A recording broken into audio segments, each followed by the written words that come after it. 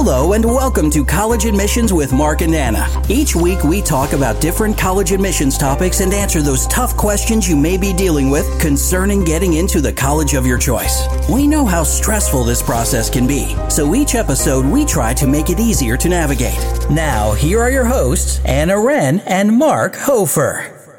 Hi, everyone, and welcome to the College Admissions Podcast with Mark and Anna. This is your host, Anna Wren, and Mark Hofer. Hi, Mark. How's it going? I'm good. How are you on this first day of spring? I know it's first day of spring. It's lovely. It's lovely. But I'm actually really excited because our seniors are getting their admissions letters and offers, this month into next. We're excited to talk about the upcoming financial aid cycle for the families that have college on their mind, which happens often during this time of year. And I'm really excited to welcome Claire Law. Claire Law is an independent educational consultant, professional member of IECA, certified educational planner. She helps parents figure out the best educational avenues for their teen children. Claire Law worked in college admissions for 10 years and for a SallieMae lender for a short while. Claire went into private practice about 20 years ago and works with all types of students: high performing, middle of the road, bottom of the class, may have ADHD, learning disabilities, spectrum students, as well as high performing students. She works in person and virtually with families throughout the U.S. and even abroad. Welcome, Claire. Thank you. That's such a nice introduction. How is everybody? Everybody's doing well on this first day of spring? Yes. Excited to talk about money today, right? Who doesn't love to talk about money, right? But something I do want to cover is we're going to be throwing out some acronyms and special words. So I figure we'll do a really quick overview for families that are new and just have juniors or sophomores right now, which is the two applications that we will be talking about, which is the FAFSA and CSS profile. Do you mind giving families that are new to this an overview on the financial aid process? Sure.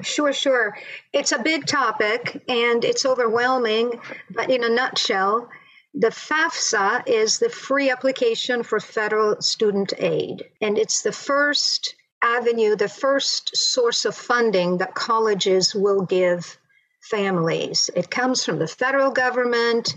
It comes from the state. It's no skin off their nose.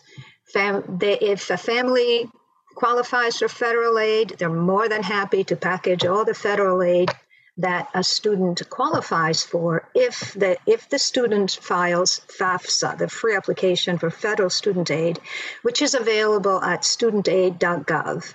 Now, there is another form which is called the CSS profile, and I don't think we'll have a chance to talk much about that.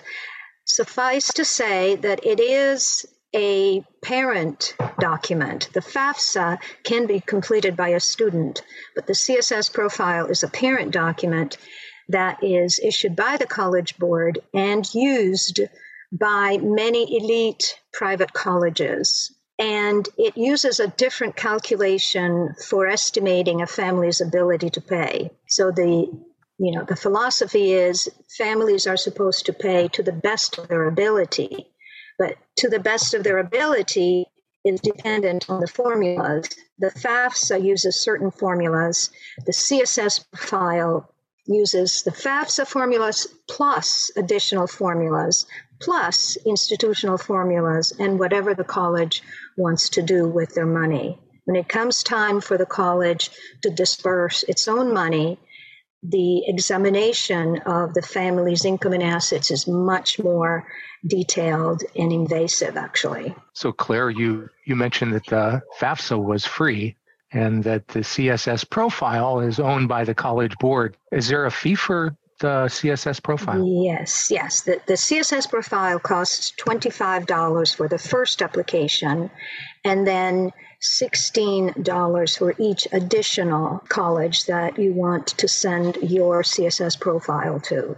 Okay. So there is a cost. And to get into the CSS profile, parents use their students' login, which they used for the SAT.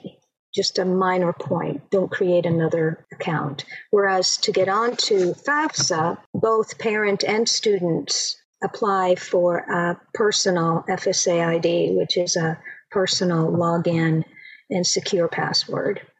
Very good. So those are the logistics.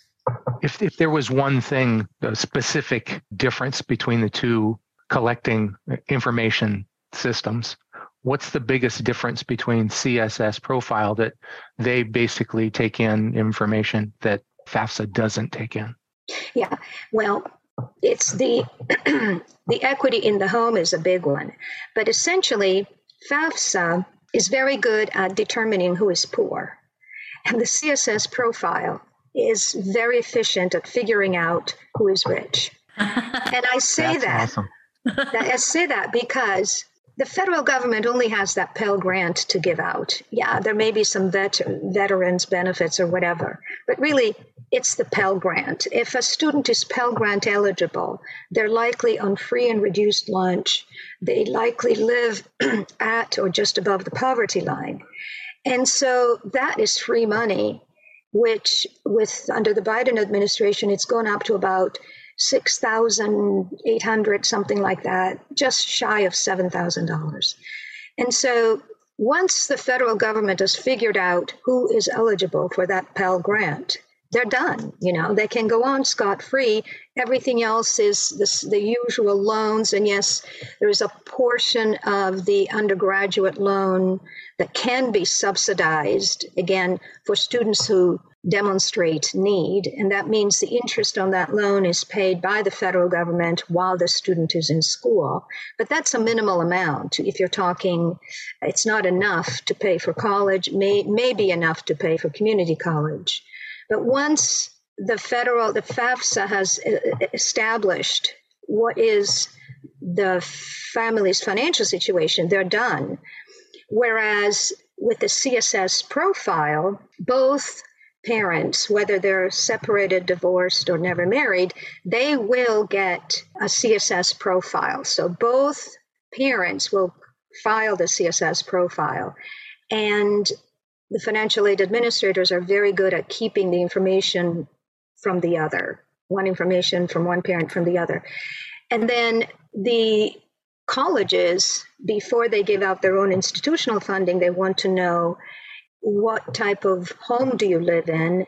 What is the market value of your home?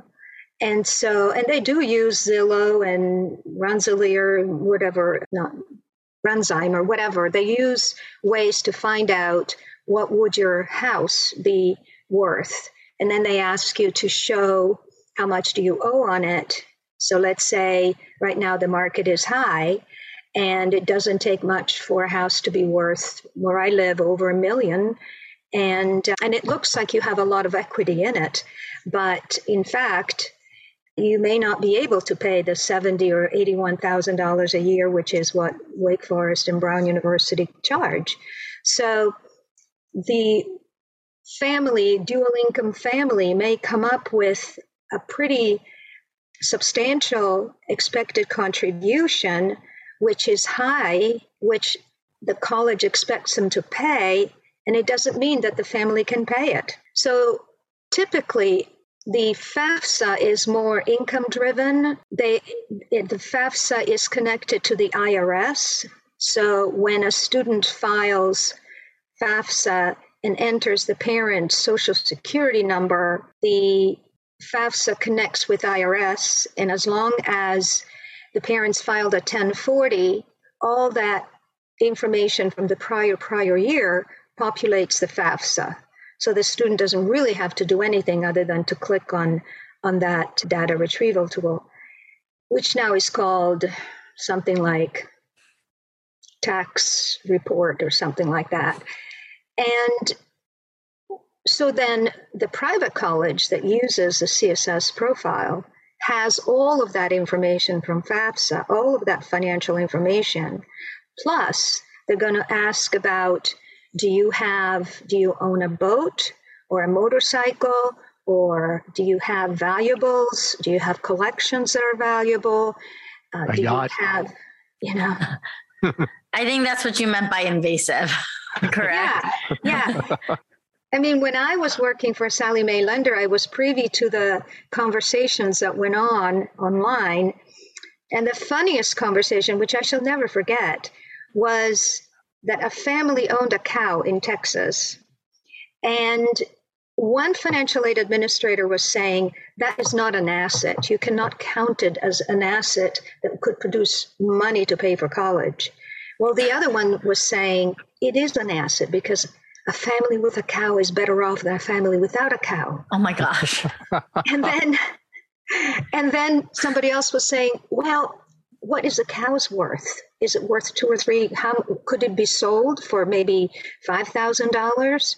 And someone else would pipe up and say, no, it costs them like $900 a year to feed it, not counting the vet bills. So the whole conversation was going back and forth, trying to decide whether the cow was an asset and 5.64% should be put into the formula of available funding for college, or whether it was a liability and should be excluded from the formula. And then you have the other side of that conversation where somebody says, well, how can my private jet be considered an asset? And right. The other side. Absolutely. So that was such a great explanation. I never heard it explained that way before in terms of like measuring the poor and the rich, but that's definitely a great way. And I'm going to explain that to my students in the future. But for parents because obviously we will hear from the families we work with about how they can or cannot afford college very soon. But what advice would you give for parents that are preparing to apply for financial aid for the first time this upcoming fall so that they will be better prepared for next spring? Yes, I'm working with sophomores and juniors in high school. And I tell the parents, after we have a conversation and the student says, I have a dream college. Okay, what is it? I tell the parents to use the net price calculator on each college's website, which is mandated by the federal government and has to be updated every year. Now, not all of them are precise, but they're still giving parents a ballpark idea for what their cost would be. So I tell the parents of my juniors and sophomores, so let's say they're interested in Wake Forest and Wofford or Furman in South Carolina. I tell them to go on those websites. By the way, Duke University has probably the best net price calculator of any college I've ever seen. It's very detailed. And so I tell the parents to go in, take their last year, prior year's taxes, but if they're juniors, that will be the year that will be considered. In other words, when their child starts college in the fall of 2024, they will be looking at the income tax returns from 2022, which they have just filed or are filing. So use that data to enter into the net price calculator, and then see, even exaggerate a little bit what their income might be.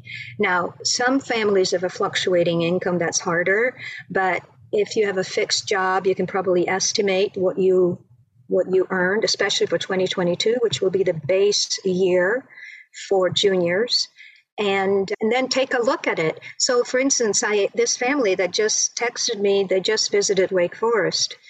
Well, both mom and dad work. Their EFC is $70,000 a year, and they're not living high off the hog, but their EFC is high. And they've decided that over 4 years, that will be $250,000 to send their child to such a school. So they're also looking at their own in-state schools or smaller liberal arts colleges that do award merit aid. So, for instance, Davidson does not award merit aid. They only fill demonstrated financial need. Well, this family is not well off, but they don't demonstrate a huge financial need. And their child, luckily, is very, very good. I mean, he's probably top 15% in the class, plus he's a boy. You know that there are fewer males in the applicant pools of colleges. So they're also looking at UNC Chapel Hill, UNC State. They're also going to look at small private schools where they can get merit scholarships. I'm I have students now, especially I have that conversation.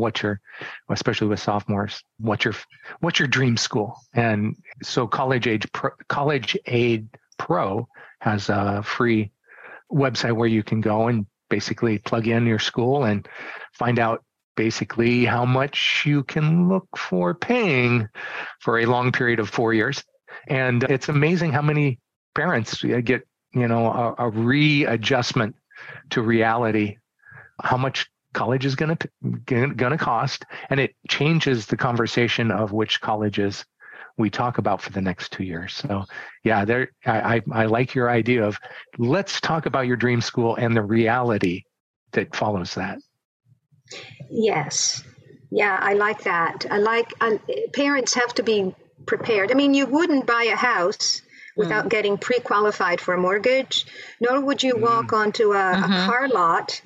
I know my husband would love to buy one of those new electric vehicles that cost like hundreds of thousands of dollars. Wow. But it's nice to dream, but it isn't going to happen because, you have to take a second job to afford that kind of vehicle.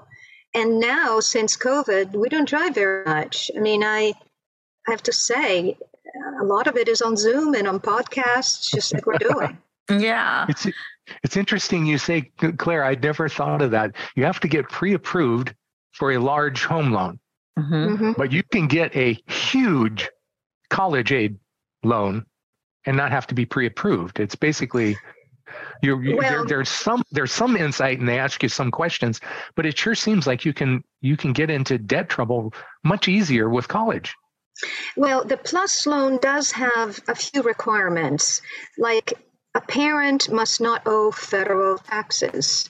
So they must not be in arrear of federal taxes. They must not have declared bankruptcy in the last 10 years. They must, so there are a couple of things like that they check. And the PLUS loan then is issued to one parent, one signatory. And the interest rate this year, 2023-24, is 7.9% with 4% origination fee, which means that the SallieMae of the world, SoFi, Wells Fargo, are competing with a lower initial rate, and they may, go down to about 6% with maybe 1% origination fee, but they may require multiple signatories. So, for instance, a colleague of ours has a brother who unfortunately passed away, and he had signed up with MEFA, which is Massachusetts Finance Associated, and that was not a federal loan. And so now they're going after the wife for payment of that loan. Had this dad selected a PLUS loan, it would have been all forgiven. So the 4% origination fee is like a guarantee for the federal government, but it's also a life insurance policy. And then when it comes to paying back the government, it's a little more lenient. For example, students can borrow from the direct Stafford loan, the William D. Ford subsidized and unsubsidized loan. And as you know, automatically, when students file FAFSA, they're automatically approved for the undergraduate loan of $5,500 in first year, $6,500 in second year, and $7,500 in third and fourth year. You'll remember that from our class, right, Anna? Mm-hmm. The interest rate on that is 5.49 this year with about 1% origination fee. It used to be 2.34% last year. So that's how much it's gone up. But there is a student typically has no credit. And if they do, it's probably negative. But most 17, 18-year-olds are a blank slate. The government is lending them money. They have, no credit, no experience, no credit is better than having bad credit, right? So the students graduate with about $30,000 worth of loans, and there is no credit check for them, but they can establish credit rating by paying it back. And I tell my students to pay the interest on their loans, the unsubsidized portion, every year. It could be like $250 or so, but that way that loan doesn't capitalize on top of the amount borrowed, because if you count on $250 interest a year for 4 years, well, that's $1,000. Plus, even if they're placed on the 10-year standard repayment plan, it could be quite high. And it's not for sure that the students graduate and find a job that allows them to pay the interest and principal. So I would say that college is synonymous with taking out loans, because you have 17, 18-year-olds taking out $5,500, which they may make up if they work hard during the summer and save. But at the same time, it's an obligation. And they get it automatically when they file the FAFSA.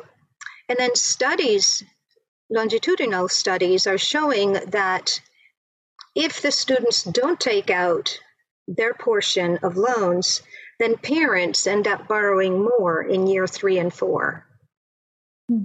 So if your child can borrow for about 5.5%, it may teach him or her, may teach them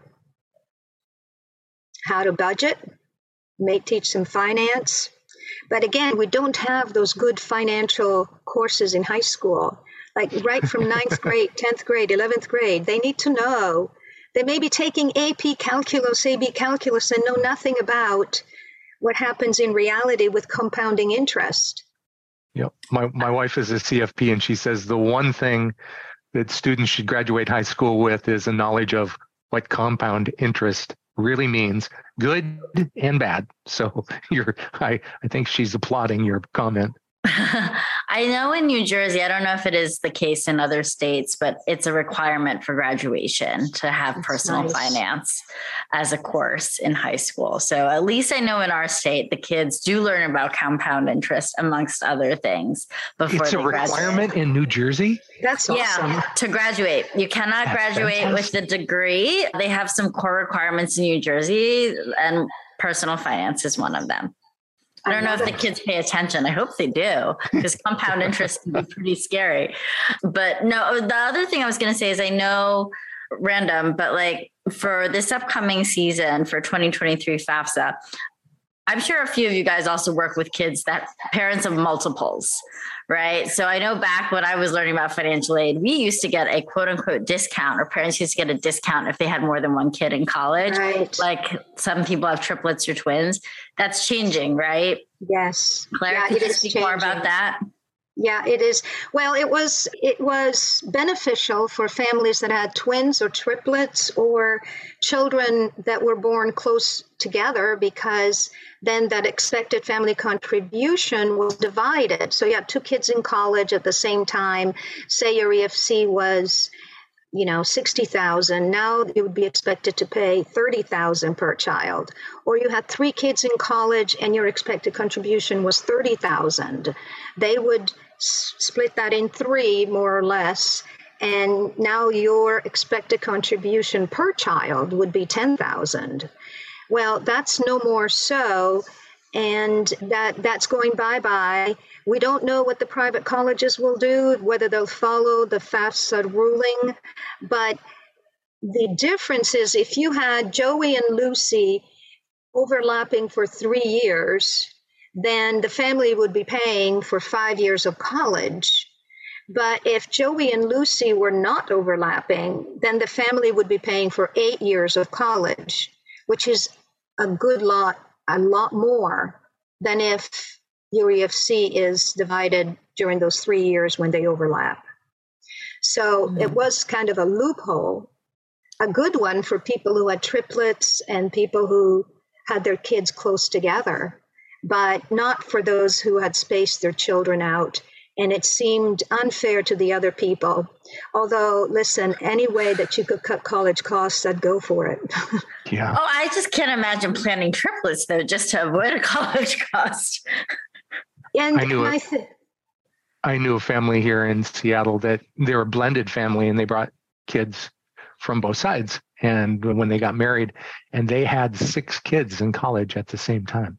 Oh my gosh. I know. It was not a pleasant thought. Oh my gosh. Yeah. Well, the formula is due to change next year because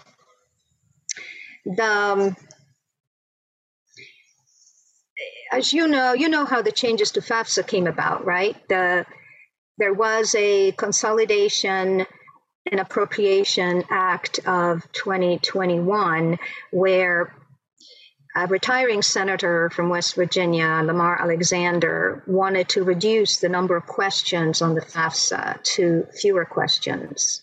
There were like 180 questions. He wanted to reduce them to 36. The Department of Education is having a lot of trouble setting that up. There may be 40. They're not sure that they can even launch that this fall in 2023. The new FAFSA, they're hiring outside contractors because they have a central processor that processes all of the FAFSA, and it's a little bit antiquated, so they do need a new process which will incorporate all of Senator Alexander's changes, but they are struggling to implement them. So the EFC, the expected contribution, will no longer be divided by the number of children in college, which is going to disadvantage a lot of families. And I think, though, that depending on the situation, the Department of Education has given financial aid administrators open book, all the authority they need to make professional judgment. So that could be something that could be really debated and argued about with financial aid administrators at the colleges that accept the children. Basically sitting down and saying, hey, look, here I am, I have 6 children. Really? Yeah. So, because otherwise what ends up happening is the first child, the parents blow their budget, right? Because they haven't planned, they'll go to the most expensive private school that the child can get into. Second child will be an in-state school, and third child, they can go to the local community college. It's not fair to the last child. And so it's all about planning for college and also looking at one's finances. So, Claire, you said that the FAFSA, it has government oversight in not only which questions are asked, but, when they're going to be asked. And we've got, the profile, CSS profile is there. They're not, there isn't a government oversight determining what they're going to ask, how they ask it, and who they ask it of. So right now we see the changes to FAFSA coming in 2023. But do we know when any changes, if any changes, happen to the CSS profile questions and their formula? Yeah, that's just the crux of the matter, because, like I said, colleges will look at FAFSA and give out federal aid and any state aid that's available. But the CSS profile, you're talking about money that comes out of the college's own coffers. So they are entitled to ask whatever question is important to them. So if it's a religious college, they might say, what is your religion? They may be able to tap into a diocese, or maybe they get money from, I don't know, the Episcopal Church. But they are entitled to ask those questions which a secular school would never. So the private college is entitled to ask the family anything and everything, including the color of your car, because they want to make sure that families are contributing to the best of their ability, and they're not just letting the college sending their kids to college at the college's expense, unless the student is so valued by the college. See, I think the very poor families, the low-income families, ought to knock on the door of colleges that fill a lot of demonstrated need. So I just talked with a young girl who's a friend of a student of mine, and she's a Davidson. Now, she's Pell eligible. She got Davidson loans. She worked part-time. She's putting herself through. That's perfect. Send the low-income students to Duke, Harvard, Yale, Princeton, all of those really few schools, maybe 18 to 20 schools that fill 100% of need. Have them try for the moon. But there'll still be very wealthy families who will pay the sticker price to send their child to Harvard, Yale, Princeton anyway. It's not like those halls are empty of wealthy students. They're not. Vanderbilt has something like 35% trust fund kids and trust fund babies. So it's not like these colleges are not going to have the rich, because the rich is still going to go and pay for prestige, visibility, and elite, the elite name. It's the and family. Full price. Yeah, pay full price. They'll be fine for them. They can do, and I don't worry about them because they usually have, 529 plans, inheritances, uncles, aunts, grandparents are willing to chip in. It's really the families at middle of the road and low income, even families who have never gone to college. Parents have never gone to college. Their kid gets into NYU. They think the sky opened, and they're going to take out all those loans because they think they can't go wrong. Those are the people you have to really talk about ROI and caution and just tell them it's not what you think it is. And those are the people who sometimes get themselves into a lot of trouble. Very good. You mentioned something that I think we all are big fans of, and we all love it when a family comes to us and they say, yeah, we've got a 529 fully funded in place. So what is a 529 and why is it such a I look at students and I say, please give your mom and dad a big hug, tell them you love them, and tell them you love their foresight in providing you with one of the best gifts they ever could have. So can you explain kind of what the 529 is and how it comes into play in all of the FAFSA and how we pay for college? Right. The 529 is a clause in the Federal Register that says that you can put money into this 529 account and it will accrue interest. So you can put money pre-tax into it and it'll accrue interest or whatever. And when you disburse, if you disburse it into a legitimate higher education expense or even private school now, you will not be taxed on it. And furthermore, more things have changed about the 529, whereas if it was owned by grandparents, when it was disbursed to the college, it was considered a student asset. And so it was assessed at 20 to 25%, which would go into the EFC ability to pay for the next year. Well, now that has changed completely. So regardless of who owns that 529, whether it's a grandparent, an aunt, or even a student, now when that 529 is disbursed, it's no longer a student asset, but it's going to be assessed at the parental rate, and the asset rate for parents is 5.64%. So it's very low. Rate. A very low portion of it will be considered available funding for college. So that means that, the pass-through of inheritances will also be considered at the parental rate, which will make it easier for people to retain more of their family wealth.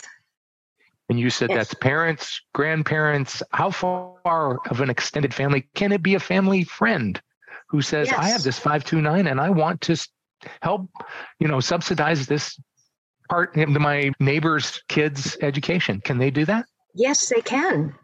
You raised a really important point, because say there is a family that saved a boatload of money until 529 and then their kid doesn't go to college, or their kid goes to, say, 2 years of community college, then in-state, and doesn't exhaust all the amount, right? So now they're stuck with this 529 plan.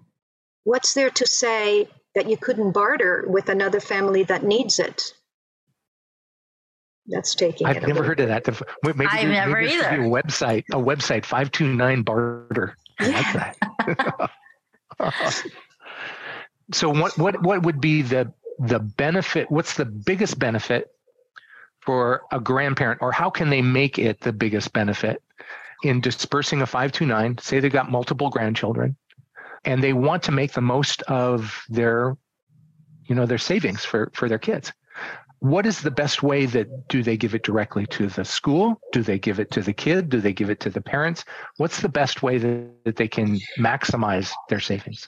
Right. Well, it used to be that the grandparent would pass the 529 to the parent and would change the owner of the account so that it wouldn't be taxed, it wouldn't be assessed at the student rate. There used to be all this going around. Mm-hmm. But now the grandparents can disperse directly to the college, and it's only going to be assessed at the parental 5.64% rate. So the next year, because otherwise grandparents would wait until the student was in the junior year, and then they wouldn't file the FAFSA for senior year. So it was a wash. It wasn't recorded. But now the amount is consistently going to be, and if they want to even avoid that 5.64% assessment, they still can wait until junior year to pay everything off.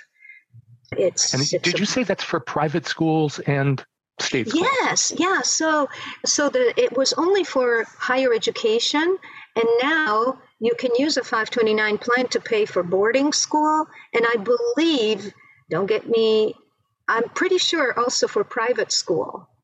So you really need to read the Federal Register, but I'm pretty sure that now it's been expanded, not just to college, but also boarding school.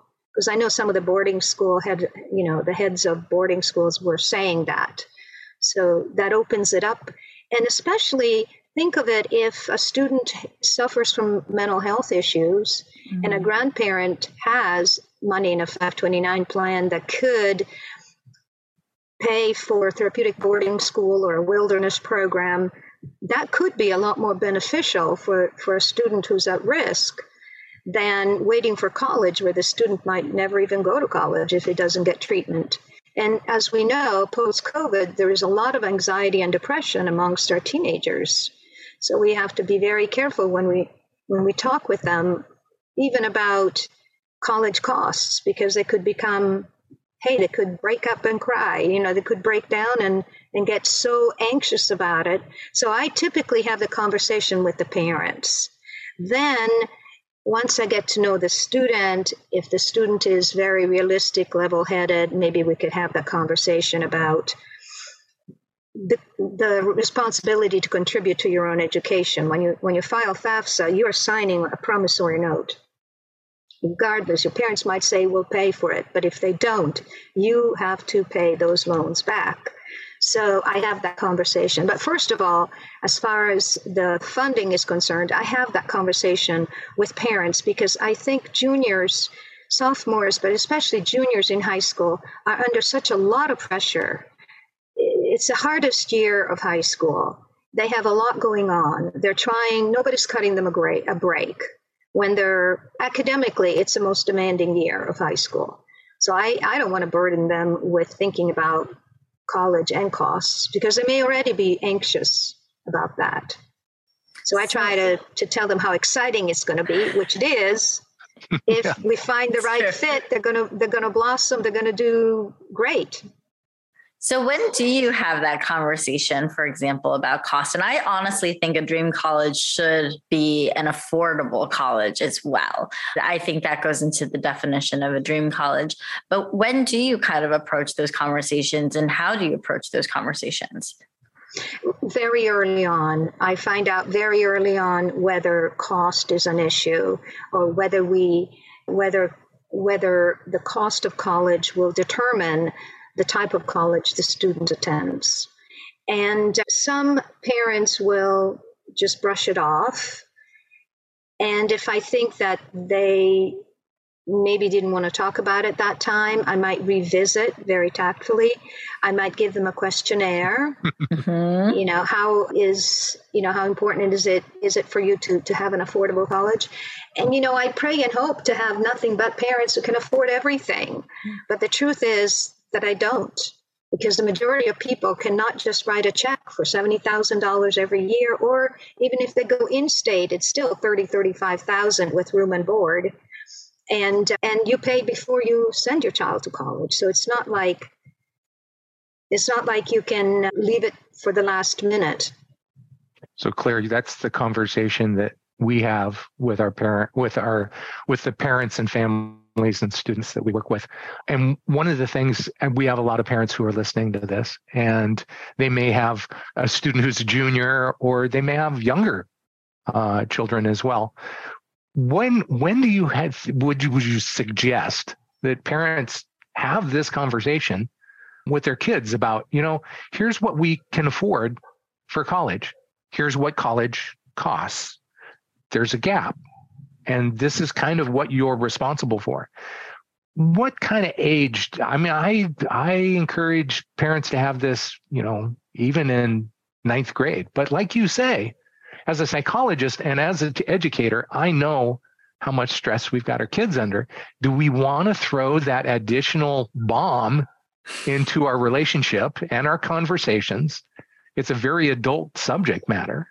And should we talk about, here's the reality. I know you're thinking about Harvard. Harvard costs $330,000 for 4 years. Here's how much we can afford. When do you have that conversation? When is it appropriate? Yeah, again, it depends on whether the student is realistic. And I use my Myers-Briggs type indicator. If they're an ISTJ, if they're a sensing thinker, judgment preference, I know they're realistic. I can have that conversation. But if they're very sensitive, I may not even bother with it. It's just that I do tell them that the cost depends on two things. It depends on the student's academic performance. So I tell them, Joey, it depends on your academic performance. Do the best work you're capable of doing. And two, it depends on your family's, your parents' financial positioning vis-a-vis the college's financial aid policies. So I tell them there's nothing you can do about the college financial aid policies and your parents' financial situation, but you can do the best work that you're capable of, and maybe even take a part-time job.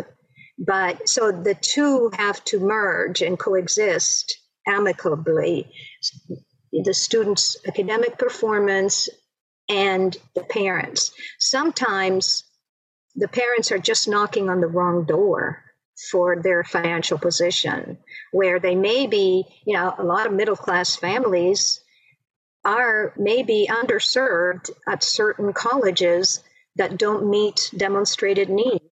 So they may need to be looking for a little bit of discounting, which would be the scholarship the student gets at the beginning when they get accepted. In the acceptance letter, there's usually an offer of scholarship that's renewable every year for 4 years.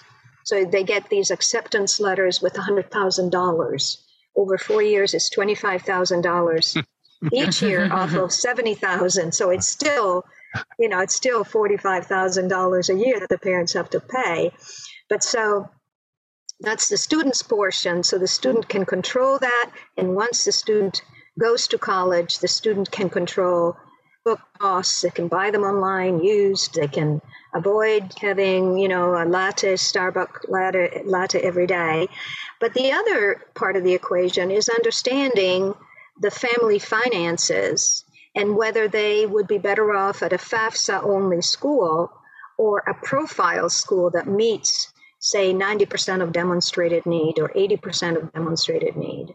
And that really is a conversation that I can have with the parents, given your expected family contribution and the fact that this college you're looking at doesn't have any aid to give out. The only aid you can expect is from the scholarship.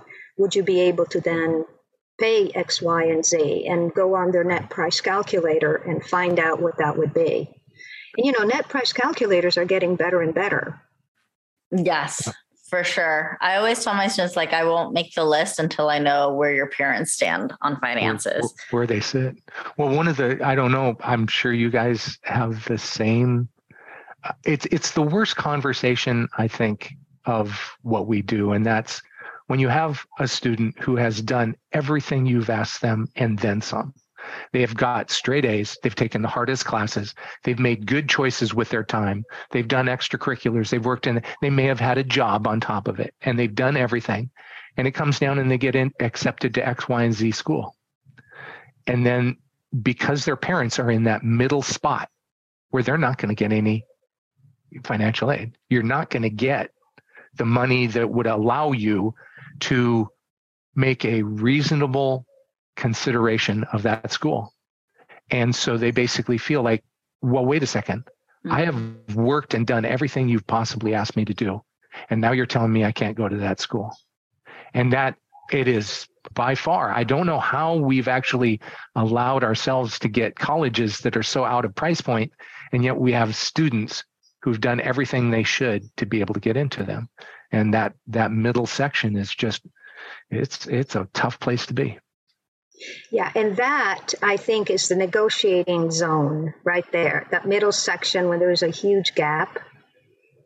I encourage my parents to appeal, to do their budget and write down all of their expenses. I tell them to keep accurate records of all their monthly expenses. And then, their EFC, their student aid index, now it's called student aid index, whatever, that amount that they're expected to pay, if it's too high and there is a big gap between what they're expected to pay and what the college wants them to pay, then I would have that conversation with the financial aid administrator and really let them know that, my child has done everything. It's just that this would put our family in financial jeopardy. Is there anything you can do? And usually the family has maxed out of federal aid, so they're looking for institutional aid. And, outside scholarships really don't help that much. They may help in first year, like $500 from the Rotary or whatever, but they don't really lower the tuition and direct costs that much. And they're one time only. So if you can find, sometimes you can scour the catalog for scholarships that the college has that could be renewed every year. There's got to be something that the financial aid administrator can do for a family that's in that situation where they're gapped, a big gap. I think that, and then the other thing is, it doesn't happen often, but if the student has been accepted to a higher ranked school where they would pay less, they could say, well, look, this school is giving me more money. So I used to work at Bryant University, which is a business specialty school. If Clark University or Quinnipiac or Bentley or Babson gave them more money and they still wanted to come to Bryant, then we would certainly look at it. That's one thing I've had in the last 2 years. There's been more of the response has been from schools. We've given our best offer. And even though parents, we go through and we identify the areas that we think are most important that the school knows about for this is the reason why it's an undue burden on our particular family's situation. And a number of schools have written back, we've given our best offer. Thank you. Well, then nothing ventured, nothing tried, but the family, the family can, and that's why it's good to have, like Anna said, a financially safe college, because that type of student who's taken advantage of every opportunity while he was in high school will not squander opportunities in college, no matter where he goes. It's true. So I was thinking we could end with some good, bad, and the ugly tales with financial aid. So I figured we'd all each give one, and it could fall into any of those categories. But Mark, do you want to start, and then you can go, Claire? Should we go good first or not? Whatever you have. Whatever you have. I want to end on a good one. So I'll lead with one that is a cautionary tale. And this one is having the conversation for 3 years, working with the student and the family. If you are considering early decision, it is a binding contract and can be financially devastating if it doesn't go your way. Know that going in, eyes wide open. Student says, absolutely, we understand that. We get to the application process, applies, gets into Brown. I said, early decision is a big deal. We talked about this. They may not know. I really want to apply early decision. I don't think you're going to get any money. I know what your family's numbers. Oh no, we'll get money. Okay. They apply, they get almost nothing. And so they're on the hook for, $300,000 for 4 years of education. And they go like, we can't afford that. And I said, here's the deal. And through multiple conversations with the college, and she graduated last year with a big debt. So please understand it's a binding contract and it can be not to your advantage. However, on the good side, last year, and exactly like we talked about, leveraging one school against another. Two top schools, top choices. One gave $20,000 more in aid than the other. Basically, a one-page letter that outlined and gave the colleges, admission and their financial aid offer. Gave it to the other school, said, this is what I'm being offered. You are still my top choice. And they met it fully. And that's, like you say, spend that hour writing that letter, leverage, and it can work to your benefit as well. And especially with private schools, they have that ability to reconsider, especially if you are one of those students, like you said, that's done everything, done all we could possibly ask. And the colleges know they're probably going to be a great student at their school. Yes. And piggybacking on your early decision, it's why I love early action, non-binding early action. Wherever possible, I tell my students to go early action early. So I tell parents to file that FAFSA. It becomes available October 1st. By October 15th or October 30th. The first week, the FAFSA computer is jammed, but I tell them to file their FAFSA, and then I tell students to apply if they're ready, because some students do need an extra semester or two to show their grades, because the transcript may not be ready for the schools that they want. But if they are, then I encourage them to apply by November 1st, November 15th. Those early action deadlines are becoming even earlier. Can you believe the University of South Carolina's early action line is October 15th? It is ridiculous because they haven't even started senior year. It's a rolling application at that point. It's almost all year. But I do encourage them to apply early action so that they can hear around Christmas, New Year. They know if a school accepted them. They feel less stressed out. It's like a cloud lifts from on top of them when they know that they've been accepted somewhere. They can relax, finish senior year, and the offer has to be kept open until May 1st. But at the same time, they have a place to go. So I'm all in favor of early action. And have you noticed that certain colleges like Georgetown has restrictive early action? So they allow a student to apply to Georgetown early action, but they don't want the student to apply early action to other colleges. What's up with that? So that's a lot of so I went to Georgetown. I know it's definitely in the IEC community. It's like, oh, Georgetown, the problem child, whether it's testing or anything else. I completely hear you on that. It's a few of the Catholic schools actually do that. It's just that they want you to actually be able to choose them should they accept you. That's very good to know from a Georgetown alumna. Stanford and Harvard are also two of the restricted Well, they're single choice.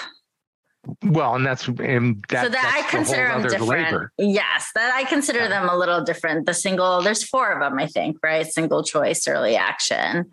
I'm not going to name them, but yeah, problem children in college admissions. But you go ahead, Claire. What are your good or bad financial aid stories? Well, financial aid stories. Let's see. Well, you have with FAFSA and Profile, you have the logistics of filing. Nobody charges for filing the FAFSA. In fact, it's quite easy to get aid straight from the Department of Education, and it's an 800 number. If you go on studentaid.gov and you type in FAFSA help, you'll get an 800 number. There is, during filing season in the fall, it's a 24-hour line that's open. Should you get confused about your FSA ID or lose your login or password, they're great. So there is no need for anybody to charge or pay for help with filing FAFSA. It is out there at the Department of Education. So Profile, well, they say you file FAFSA with a glass of wine and you file Profile with a full bottle of wine, because it is a lot more complicated, but I'll leave you with that. I love that. That is such helpful advice. I have one. It's not a matching one. So I have a good one where it's the opposite of yours, Mark. So I had parents who were like, we can definitely afford college. Whatever college costs, we can afford it. But like you said, Claire, in the beginning, there are some students that are very practical and reasonable. And looking at how much they had spent for the first child at a private school and they'd done ED, the second child said, no, we are applying for FAFSA this time. I'm going to apply for financial aid, and I am not doing early decision anywhere. And they ended up accepting an excellent offer from a school that gave merit aid, and they're very happy there right now. But the merit scholarship basically halved their tuition. Nice. So it made their family, even though their parents were like, the name is not quite as pretty as like their sisters maybe, but obviously very proud and happy of this student for being the rational one in the family to say, hey, this is how much we can afford, and I'm going to be practical about this. And then one more from a student who really had great need, let's say, really great need, where the family mom was making like a little bit above minimum wage. So you can imagine they're pretty much at poverty line. But this really awesome private school not only made it cheaper than our in-state public institution to attend, and it was a far stretch school for them. And they work very hard at this school as a result of that, but they're doing well. But then it was really interesting because it's the Wild West now in college admissions. And so they asked me, Anna, like, what would happen if I asked for more aid? I said, well, you won't know unless you try. I said, would it, they've offered a pretty good offer, to help make it possible for mom to afford it. But if you think, if mom would really need that help, you can make the case, and see. And sure enough, that school gave them, and it's a private institution, gave them another $3,000 to $5,000. And for that student, that means a lot, especially for a mother who was close to the poverty line. So they paid very little to attend college. So I do think, like you said, Claire, it does pay sometimes to do the appeal and to try, because you never know who's sitting on the other end, right? Yep. Anna, you bring up a scenario I think we might start. If colleges actually paid a student to come to their university, and then you give them 1% of your earnings for the next 10 years. So that would make them have to educate you well. You do well. Isn't Purdue doing that? I think Purdue is testing it. There are movements in that direction. Yeah. Yes, I've heard some schools are testing that actually. But yes, my brother is one of the few people that got paid to go to college, I believe, with no strings attached. He does make some minor contribution to donations, but that's about it. But no, this was so helpful, Claire. Any closing thoughts for our audience as they prepare for the next season?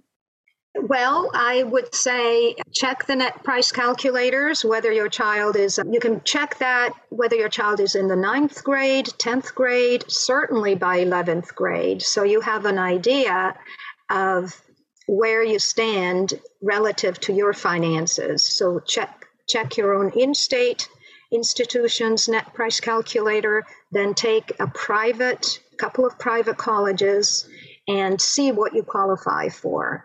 And that will give you an idea for what's affordable for you. So you won't be surprised, and you will apply to colleges that are affordable, and you won't omit colleges that could have been affordable and you didn't apply because you didn't know that they filled 100% of need. So try the net price calculator. And where can people learn more about you or get in touch with you? Yeah, I am at educationalavenues.com. So my practice is, the first 3 letters of Educational Avenues is eduave.com. That's my website, and my email, claire@eduave.com.